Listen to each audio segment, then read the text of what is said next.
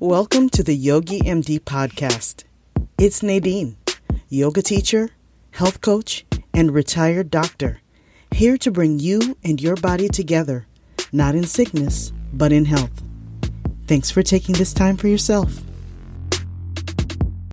Today, I'd like to welcome Thalia Bishop, who is in her last year of training to become a clinical psychologist. Thank you very much for being here. How are you doing today? I'm good. Can you tell us about how you have become the person you are today? Grew up in New York. My parents are Panamanian, first generation born here, and went to school in New York, all of those things. Had a son when I was pretty young. I was 18. And then stayed in New York until I finished school, undergraduate, and then the first version of grad school. And then moved here to Maryland. I always studied business and then realized that it was interesting enough, but it kind of felt like at the end of the day, I was like, who did I really help today? Besides people who already have a lot of money that doesn't really help me in any way, or I don't know that it helps most people in any way. And so decided to do the career switch to psychology. So you really didn't feel like you were being fulfilled with your studies before? Oh, no, not at all. It really was just kind of a lot of it was survival because I was a single mom, young, and it was kind of like, well, we have to eat. I have to figure out some way to survive, and business seemed like a good way to go. Mm-hmm. And so, yeah, that's pretty much how I ended up there. It wasn't like, oh, I always wanted to work in banking. So why clinical psychology? For multiple reasons. One, I think I had always had struggles in terms of like mental health and not understanding it and not talking about it. And I think seeing pieces of it in family. And so feeling like I want to help people. Initially, I felt like I wanted to help like adolescents, but I always had this fear of like messing someone up. And so then it was kind of like, well, go to school, like learn more about this and see, one, if it's something that you really want to do, and then also to figure out ways to help people that people have tried and figured out actually help. So this is a great segue to start talking about the main reason I was so interested in having you talk to us today. Mm-hmm. It's not commonplace for people to be so forthright, so honest, and so vulnerable to be able to talk about a mental health issue. It's usually a very taboo subject and something that is a little bit easier to hide because it's not physically apparent and associated with shame. So right. I really admire your strength in being so vocal and being such a great advocate about taking care of your mental health. You've talked about having anxiety and depression. Mm-hmm. So can you tell us when those feelings started becoming an issue? It's interesting. Looking back now, I feel like as long as I can remember.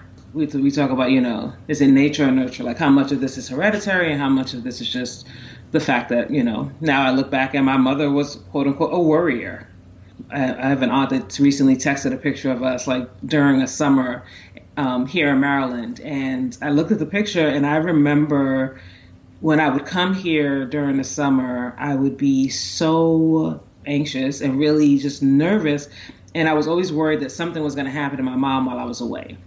And I mean, kids miss their parents, but it was a kind of like, I can't even like enjoy what I'm doing right now, like playing and hanging out with my cousins because I need to call my mom. I need to make sure my mom is okay kind of thing. And so I feel like as long as I can remember, there's been a piece of that. I was the kid that was like, I was a crier, which is his own separate thing. Because then I feel like I hit a point that it was like, oh, you can't cry.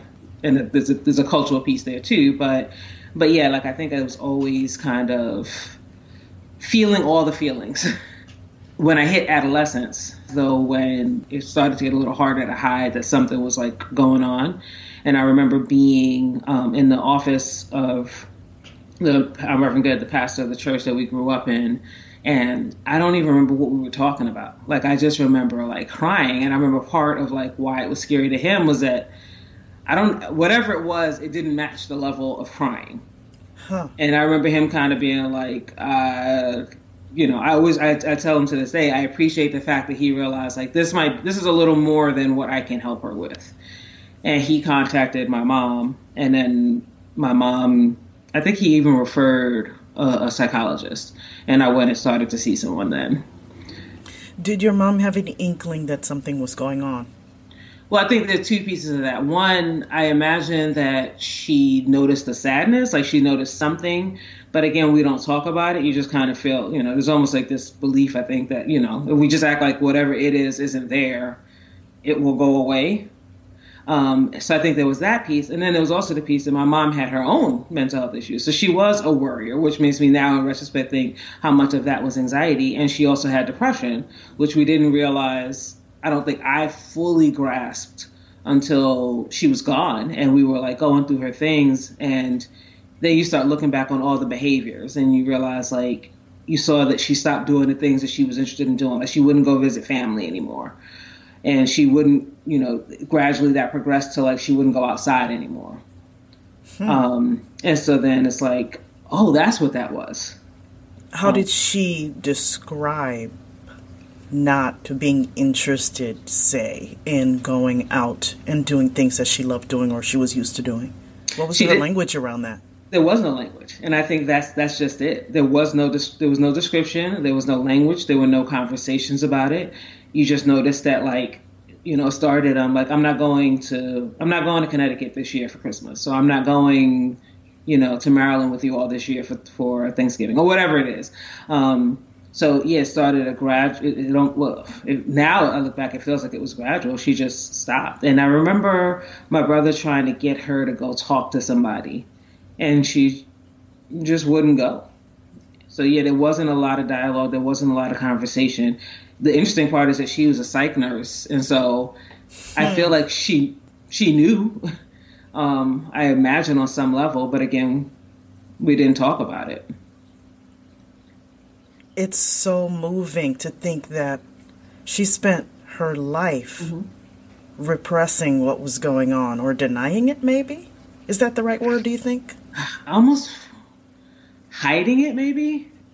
Like, I don't know. I mean, or maybe all of the above. But yeah, I think that there was a big piece of like, if we just kind of hide in the shadows and don't bring it up. As we got older and the cousins and the siblings that are sort of more in my generation started to have more conversations. And so, you start talking about being depressed or being anxious or not liking going certain places, doing certain things. And suddenly it was like, oh, like you experienced that too. Finding out after we lost one of my aunts that like she was taking medication for anxiety. And it kind of felt like nobody thought to mention this. Like nobody. Do you think some of this, because it was not being discussed, was becoming normalized because it's in the background, it's just normal. You notice it, but not really. Does that make sense? Yeah, definitely. I think it was becoming normalized. It was just kind of like, how that aunt is, how that uncle is, how that person is. And I think that just kind of became a part of it, so-and-so just worries a lot. So yeah, I think it just kind of became part of who we were. And then, you don't realize that you don't have to worry about everything. I remember my mother didn't really she was anxious about things that you thought like, okay, yes. And then she'd be like, she almost felt like she would find stuff to be anxious about. Like she didn't even know about computers. She didn't have a computer, but she was so obsessed about computer viruses. And so when, back to Reverend Good, with you making the decision to call your mom and giving her that signal that, something is wrong, maybe we need to get a little bit of help here. What was your mom's response? I don't remember the exact response. I do remember that she did it. Like, I remember that I started to go to see a psychologist. And even in that, though, I remember, and sometimes it's hard when you look back and you kind of feel like how much of this was like what I put on it and how much of it was actually happening. But I felt like I remember a certain level of shame even in that. The other cousins, everybody else was able to kind of like hold it together. Oh. I wasn't able to hold it together. And once you start going, then people know that you can't hide it anymore. Right. You know what I mean? Like at some point you slip and say something or whatever it is. And so, yeah, you can't hide it anymore. So to me, I kind of became like the one for myself, like the one who just couldn't seem to hold it together. Did any of your cousins say anything to you? Not that I remember. You don't have a full conversation about it. We know, but you don't actually have like any kind of like actual full any real dialogue about it. Did you have friends at that time who might have Yeah. noticed and said anything? I think the same. We didn't talk about that. And I think too, the other hard part is that like I was growing up in Brooklyn in like the 80s and 90s. So then you also just had so much crazy going on, in the world around us. So, which I'm sure added to my anxiety. So like I could talk to you about my feelings, or I could talk about the fact that like we're in the middle of, the crack epidemic and there's all kind of crazy going outside. You got friends coming to visit you, getting robbed on their way to your house. And it's like, I don't really have time to talk about my feelings right now. You realize in retrospect that like we probably should have, because everybody's, walking around traumatized even from that. And so I wonder if that becomes the more pressing issue, right? I mean, the fight for survival then makes anything else seem really inconsequential by comparison. Right. You're trying to like protect your body. So like, yeah, I'm trying to just sort of make sure that I'm still surviving day to day and getting where I need to be and getting home and seeing all the things that I'm seeing out there that kids don't really need to see. I still go to therapy, and interestingly enough, recently in a therapy session, I don't even know how we got to it, but we got to the fact that I remember having a conversation with somebody who I was friends with at the time, and she made a comment that like people don't want to talk to somebody who's sad all the time. Oh. And I remember in that moment being like, ouch, like that hurt. Yeah, that's awful. So I think it's like to answer your question about like, did I talk about it with friends? There probably was a time that I did, but even like after that, even other friends who never said anything like that, I kind of felt like, well, people don't want to talk to somebody who's sad, or people don't want to talk about feelings. So I'm gonna just hold on to all of this. It's so easy to be nice and superficial and hang around when everything is peachy, but when you really know somebody's really with you is for those tough times. Right. Where you're not very entertaining or not doing what they think you should be doing or saying what they would like you to say or being agreeable. So have you been able to really cherish and connect with those people who can understand and give you space to be yourself? Yeah, at the time, no. I think at the time I held on to those people, and that is likely in retrospect why a lot of other self-destructive thoughts, behaviors stuck around for as long as they did. Because again, at the time, there's also a survival piece of like, well, whether it's going back and forth to school or whatever it is, you're not trying to do this alone. So I think for a long, and again, I think also like at the time I didn't have anything to compare it to. So it's not like I had some friends who I could talk about emotions in a healthy way with and somebody I couldn't. It was kind of like, well, this is just what it is. So I need to hold it all in. Years later, lots of therapy, lots of other things, I have now learned to be able to say like, everybody doesn't have to be your friend at the same level. It's certainly a quality versus quantity. And, when I come across folks that I realize that is the thing that, you can't allow me to have my ups and downs and vice versa, to be able to feel vulnerable and be able to do that in front of me. Now I feel like I've gotten a lot better at being able to sort of navigate that. What kept you going to therapy? Survival. And I think through the years, I feel like I stopped and started for different reasons, whether it's you don't have insurance anymore or you feel like, oh, I'm doing better. So I think through the years, there were different reasons why I went back and forth. I feel like often what would make me go back was usually something traumatic happened. So, a friend died, a parent died, just that sort of level of like, I can't manage this and the regular day-to-day stuff. I think now what keeps me going is just one, seeing the value in it, And I think the profession I've chosen. So, on the one hand, feeling like, how can I say to people that getting therapy is important and valuable, but I'm like, but not for me. So that piece of it, and the fact that like I am emotional. You know what I mean? Like there's a lot, there are pieces of that little Thalia that are still here. I am emotional and I do feel a lot. And so to spend my days and my evenings now, seeing people sometimes at their worst moments and going through trauma and talking about their traumas, I'll hold all of that.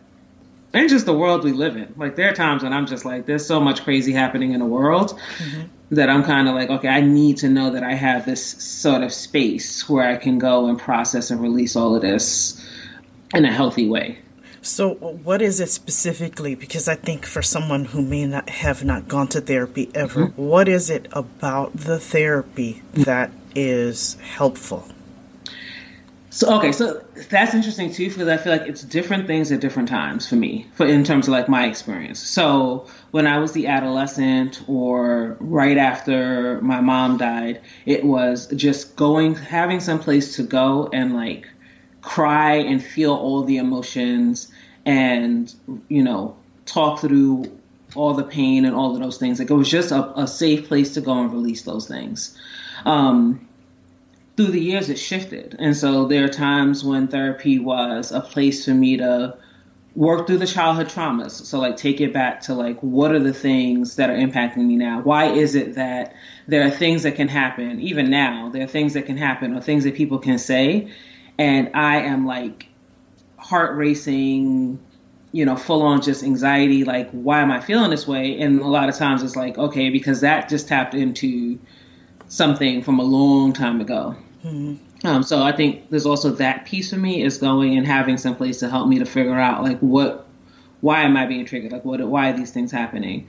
And then also for me, it's been like working through some of the insecurities and helping me to sort of move forward. Like I remember, the first time that I started grad school in New York, my insecurities and sort of like my imposter syndrome were like so heavy that I remember for like at least the first year of my program, sincerely believing that they had accepted me accidentally. And so at some point somebody was going to figure it out. So like that was the level of like the insecurities and the imposter syndrome. Clearly I graduated. No, there was no mistake. And so I think for me, therapy has been that too, of like, when you have all those fears and all those insecurity and all of those things, and that's those, issues in terms of self-esteem, I couldn't see sort of a future for myself, or I couldn't see the possibilities. And for me, going to therapy has helped with that. It's helped me to sort of figure out like, I have strengths, like what are my strengths? So I think there's that piece too. And then sometimes too, it's like having somebody to call me out on my stuff. You know what I mean? So I always appreciate that too, having a person that's kind of like, all right, yeah, so-and-so didn't have to say that, but you were wrong too. So I think it's sort of like all of those kind of things are important to me. So it changes. What I need in the moment shifts. Although by no means limited to only one culture or one race. I will say that African Americans, especially women, think of mental disorders as a very taboo subject, as we've talked about earlier. We're friends on Facebook. And so I'll notice that not only do you post helpful articles and helpful links, but you're also always so willing to talk about yourself and your vulnerabilities and your willingness to keep seeking help. How do you keep doing this? Where do you find the strength? You're right. There's such a strong like stigma and a taboo when it comes to mental health. And for me, I feel like I get it from multiple places. I was raised here and in a lot of ways sort of raised within like an African-American culture. But then I also have like the Latinx, the Latin background because my parents are Panamanian. Nobody talks about it in either of those settings. You're right. I think it definitely crosses cultures and it's challenging. I think when I post something, even at like, I think it was like last week or something that I posted something about like, things have been kind of rough, and I shared an article, like I think about that for a minute. For a number of reasons. So like I think about it in terms of like, well, who's going to see this? And I'm definitely not friends with any of my clients, but generally I am very funny about like who I'm friends with on Facebook. But there's still sort of like, well, I have some supervisors. If they see this, are they gonna, what are they gonna think? Are they gonna have a reaction to this or things like that? So I do think about it. I think what more often than not gets me to push through is I think it's important for my healing, and inevitably when I post something, whether it's a response to the actual post, whether it's somebody sending me a message in my inbox, someone will reach out to me and say, thank you for sharing. I have a similar experience, or I'm struggling with that too. And I think that's the only way we knock out the stigma. That's the only way we get there, is that if we start talking about it and start realizing that there are way more people out there that are dealing with these things than we realize. Because that was a big thing for me for a long time, was that like everybody else has this figured out but me. Like, well, you know what I mean? It seems like, why am I having so much difficulty with this? And all my cousins and friends and everybody else seems like they're just kind of going through their life and they're fine. And then it's kind of like, no, like a lot more people are struggling than we realize. And that was funny too, because I made the post and I thought I was clear in the post that like, I'm okay. I deal with, and I got like text messages and phone calls from like family, like, are you all right? And it's funny because it's like, I appreciate it. I'm glad, I appreciate people paying attention. But it was also another one of those reminders of like, see, this is why we should talk about it more often. Because if we talked about it more often, people wouldn't go into a panic because I said I had a rough week. I appreciate you checking in, but I wish this was such a normal dialogue that it could kind of be like, thanks, we're here for you. Like, thanks for sharing, whatever it is. But yeah, I got like one phone call with somebody who was like really worried. And again, I'm glad you're paying attention, but I just wish we would talk about it more. So it wasn't such a like, oh my God, when somebody does share. Well, I think you're definitely paving the way and opening that door. We do need people to start that dialogue and to keep the door open, because we need to be able to see ourselves in each other. Mm-hmm. We need to be able to see that we're not alone.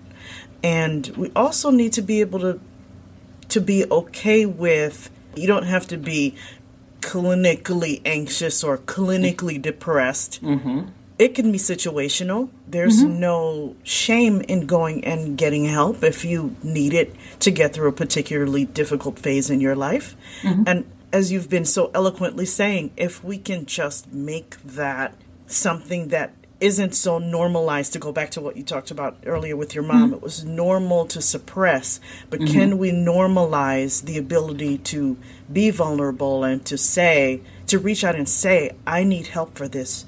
Just because it's not a broken limb doesn't make it any less meaningful. Yeah. I've done great work in therapy when I was like in crisis, like something traumatic happened, or I'm just having a rough time. Like, there's not always a perfect reason. But I've also had some like really great progress in therapy when, for all intents and purposes, things were good. I always joke around about the fact that before I started my current program, I was working in banking, living in Silver Spring. I laugh because I'm like, I had a perfectly good job that I quit, which in retrospect, sometimes I wonder, but like part of, I don't regret it. And I feel like I'm moving in a direction I'm supposed to. But at that time I was in therapy and I wasn't in crisis. Things were good. Like, things were good enough that I was like thinking about future plans and what I want to do with the rest of my life, and applying for graduate school, which, if you ask 17-year-old me if they'd ever be able to even think about getting a doctorate, I don't even know if I totally grasped what it was. Mm-hmm. So, yeah, I think that's a valuable thing, too, of realizing, like, yeah, you don't have to be in crisis. Sometimes it's kind of helping us sort of like navigate just the day-to-day pieces of life and figure out where do we want to take this, or just find a peace where we are. My question to you now then would be, what is your personal definition of what it means to be healthy? There's no physical illness. I don't feel any pain. I don't feel any sadness. I don't know if that's necessarily healthy either. I don't know if it's realistic. For me right now, being healthy is just taking care of me. Being healthy is being patient with me and being kind to me. Like, kind of like giving myself, having the patience to give myself what I need without judgment. Like, you're okay where you are. Like, so if that means that today I need to take it easy and not do my normal running around, then fine. Being healthy means I'm getting sleep that I need. Mm-hmm. But yeah, I think, being healthy for me means that, like, if I suddenly start to feel anxious and my stomach starts to get upset and my heart starts racing and I'm like, what is, something wrong with my heart kind of thing.